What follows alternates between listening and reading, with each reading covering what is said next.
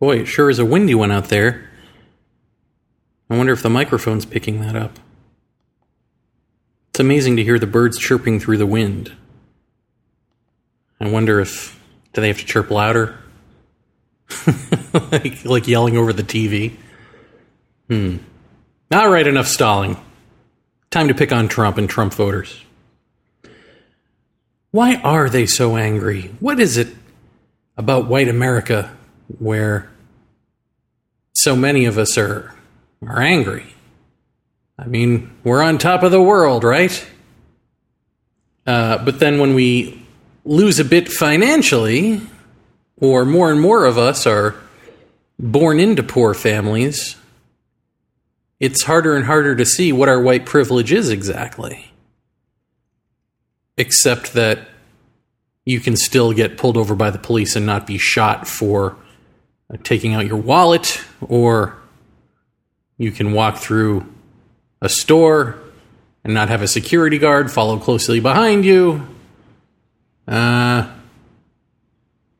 You can have certain types of conversations with other white people that non-whites can't have, or have to sort of work their way into, have to prove themselves first to have these types of conversations. There's a whole host of things that we just continue to take for granted, even though we don't have a lot of money, because money is what we're told to care about the most. So all that other privilege is kind of out the door. And then poor white people, of course, don't care about statistics that say, statistically speaking, blacks are more likely to end up poor or in jail or incarcerated for, crimes that whites would not be incarcerated for.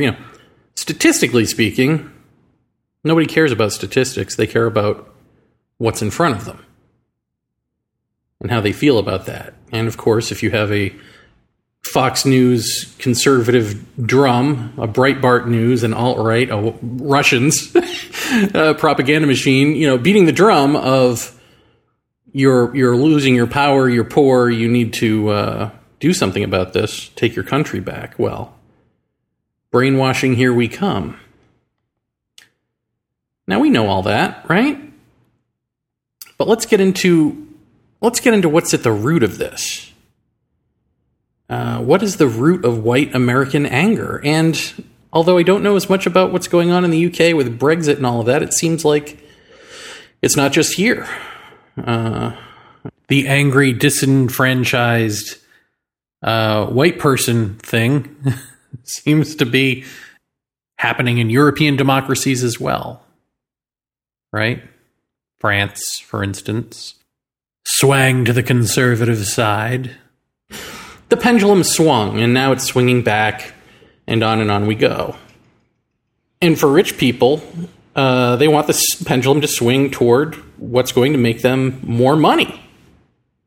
And they don't care about you, but they'll use you, they'll stoke your fears, and your fear will turn to anger. And then they'll use that to make themselves more money.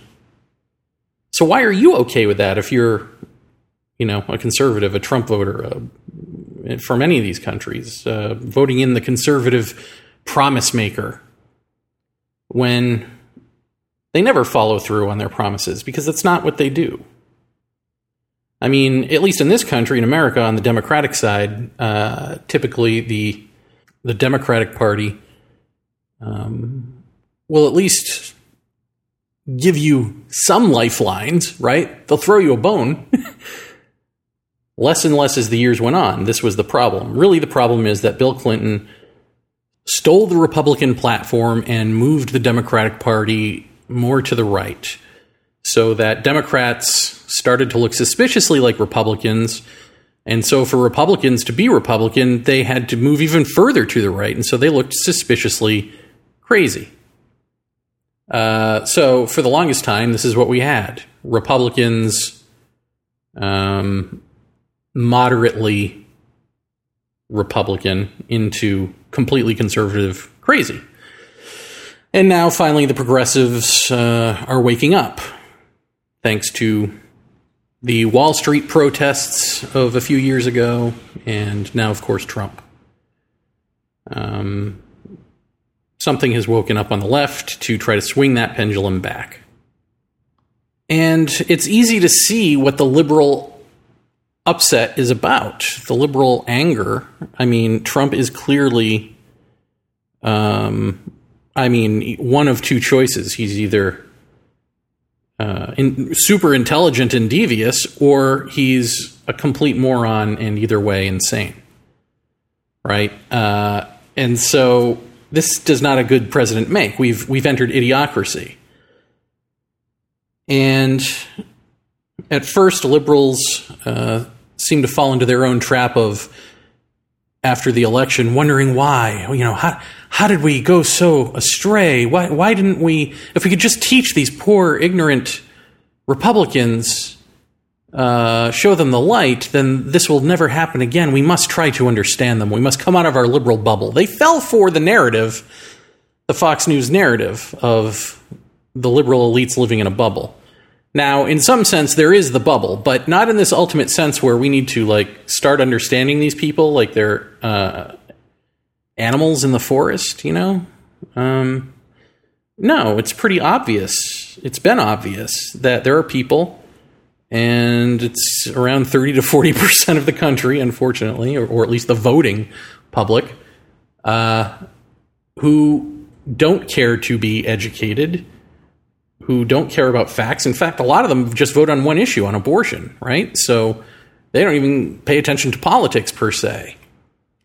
And that's crazy. I mean, that is not even an issue in my book.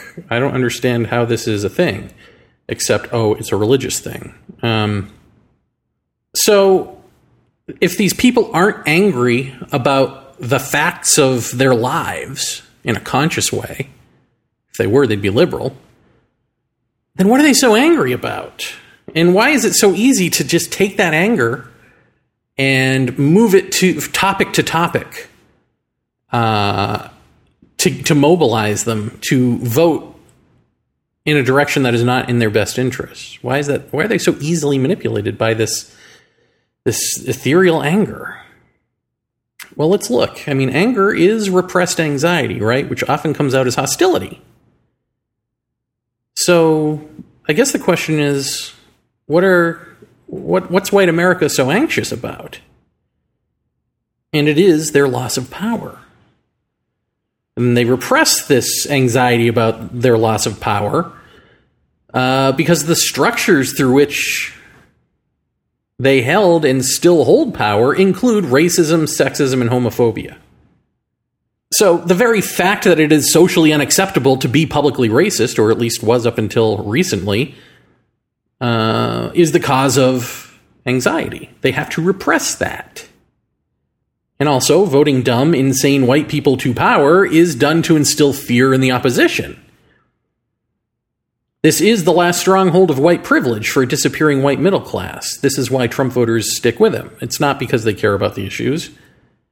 It's because he speaks their language, the language of we're in power. So what I'm babbling about here is that while we tend to want to, in our starry-eyed way, look at these folks as though they are incidentally, on their best day, supporting racist, sexist, homophobic policies and rhetoric, really, that was always there. It's not incidental. They were always those things. It's just, it was publicly unacceptable, so they had to suppress it.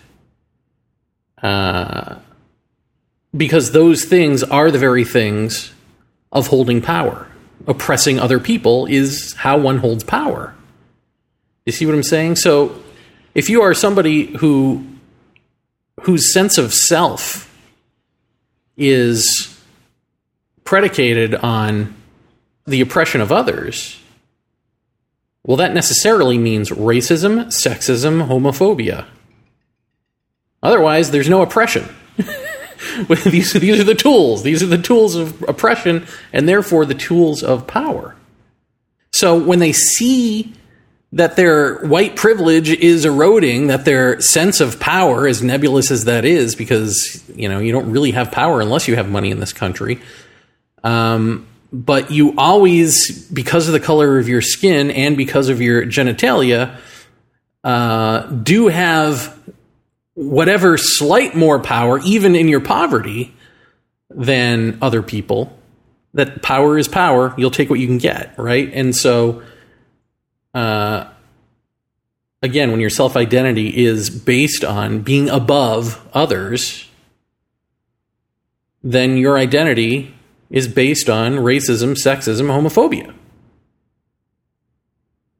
And so, when someone comes along saying racist, sexist, homophobic things, you're not overlooking that because you like the guy's policies.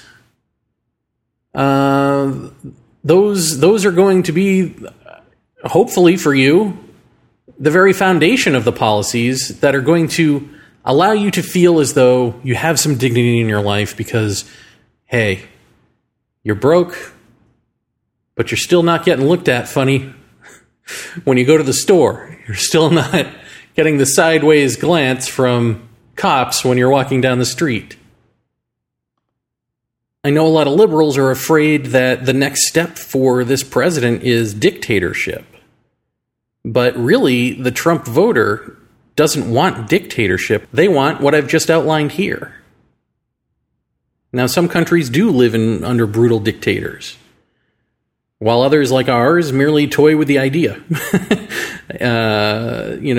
Which gets to the interesting question of why can't even free on paper societies like America get away from teetering on the brink now and then as the political pendulum swings right and left? Why can't we get away from teetering on the brink of dictatorship? I mean, essentially what the Trump voter is a mini dictator. It's a bunch of mini dictators. It's permission to run free with your oppression. It's not rallying behind an uber oppressor like a dictator. It's that Trump has given people permission to be their own dictators, to be the mob rule on the street. It's okay to go to Charlottesville and light your tiki torches and do your racist protests. A dictator rules over the country with an iron fist, with a military. You have to do what that dictator says. This is America. On our best day, we're free, and on our worst day, we're free to be our own dictators to other people. And you can only have that freedom if you have racism, sexism, and homophobia. I do think it would be easy, not right this moment, but in several years, if things kept going this way, I think it would be easy for a dictator to swoop in and take over. If Trump had been the mastermind he thinks he is, he would have been able to pull off a dictatorship, actually, I think. But thankfully, he's too stupid and narcissistic, and it's a bad combination. So he can't help but expose his plans every step along the way. And as a result, he loses more and more followers, and more people plot to oust him by really just charging him in a court of law with the criminal plots that he's already admitted to hatching, right? He is the worst criminal. But if he had been smart, if he'd been able to hold on to his base and grow it exponentially, then maybe this could have ended up where Trump, like some magician, is able to get enough military leaders to lock down the country and start it over in his image, Trump America. But instead, he's screwed it up and the pendulum swinging the other way. And again, the people in the streets who are his supporters don't really want that. I mean, what I'm saying is maybe they could be suckered into that somehow, some way, if he were more cunning. But as it stands now, they don't want a dictator. They want permission. And he gives them permission. Permission to feel powerful by putting down others, by repressing others, by bullying others, by murdering others. This is all fine to him. He doesn't care. It's not about any of that to him anyway. These are just tools for him of his own power. So, what is this nebulous power we're talking about? What is this feeling that is so attractive that we, born into a world that we barely understand with a finite amount of time on it, think we need to chase after and hurt other people to obtain? What is this? What does it mean to want to be a dictator? Well, it's to be God. It's again this fear of annihilation, which very easily is translated as the fear of death. How do we block that out? How do we block out our finiteness? The fear of ending. How do we block that out? The best way is to delude yourself into believing you're forever. And barring any evidence of that, like, say, being super famous or having invented something that's going to be necessary in the future, or doing great works of art, they're going to hang in museums long after you go, all of these false sense of immortality that we've created. If you don't even have that, and YouTube just isn't enough, there's always the good old-fashioned putting all of your time and energy into anger, into hatred of other people. Creating a side, but not an equal side, creating a hierarchical upper echelon and putting yourself there. There are a number of ingredients that go into this, and we've talked about them on previous episodes of Our Undoing Radio, right? Talk about them all the time at OurUndoing.com. Again, let's not underestimate the power of the collapse of prophecy in 2012, which sends an unconscious shudder through the minds of religious people with a savior mentality who are waiting for an event, a moment where their God comes back,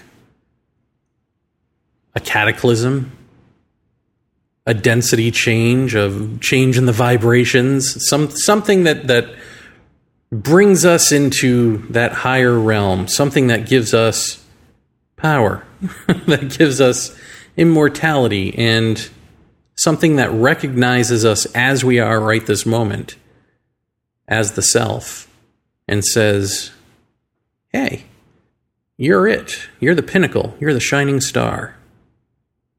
There ain't nothing you need to change. No, sir. Right this way, heaven awaits. Those days are finished. They're behind us. And when we don't deal with the reality that there's no one coming to rescue us from ourselves, we go crazy. We substitute the necessary step of the death of self. We substitute for that unconsciously a suicidal impulse. And that comes through as these mass shootings. That comes through, go down the list. That comes through as electing a man with a scorched earth policy who gives you permission to let loose your anxiety and your crazy and your anger. But who also turns a blind eye to what our pollution is doing to the earth. Because, hey, if God's not going to come back and transcend us off this rock, maybe we should kill it ourselves and go. We're crying for help to ourselves, but we're doing it by lashing out as psychotic bullies. I mean, this is mental illness. We are unwell. About 30 to 40% of the country. And so when you hear liberals talking about that, about there's a lot of people out there hurting. No, that doesn't really get to it. Yeah, there's a lot of people hurting, but they're turning that hurt on their neighbor. They're hurting other people rather than feeling their own hurt. Because anger is a lot easier to feel because you can act on it, right? It's something that you can lash out. It's not something where you need to sit down and look at yourself and say, oh, well, what's wrong? Like depression is something that you need to sit down and look at yourself because depression affects you. With anger, it feels as though you're angry at someone else. It feels like there's an external thing that you're angry at. And sometimes in life there is, right? Sometimes you stub your toe and it angers you or whatever. But we're not talking about that. We're talking about this. And so as long as Trump speaks this way and treats people this way, and they don't catch on to the fact that he's actually promoting and enforcing the policies that are taking away their power or their sense of power, while he's stoking the fires of their allowance of go ahead and bully people. If they never catch on to this, yeah, maybe he could stick around forever as a dictator, but it's not a dictator like Kim Jong-un is a dictator, right? It's not like the people have to believe that he's a god. If they were to catch on, they could rise up. And granted, we don't have the guns that the military has, but a lot of these folks have guns. And that's part of the deal, right? Like, you can't be like, I give you permission to go overpower people and bully them, but also we're taking away your guns. Like, that would never happen. So those guns are sticking around, right? And so eventually, if people caught on, it would be like, what I used to think was poorly written Stephen King dialogue of a mob rules scene, It turns out, no, that actually just happens. He had it right. I just didn't believe that people could be that stupid and monotone in their approach. Conformist, whatever word.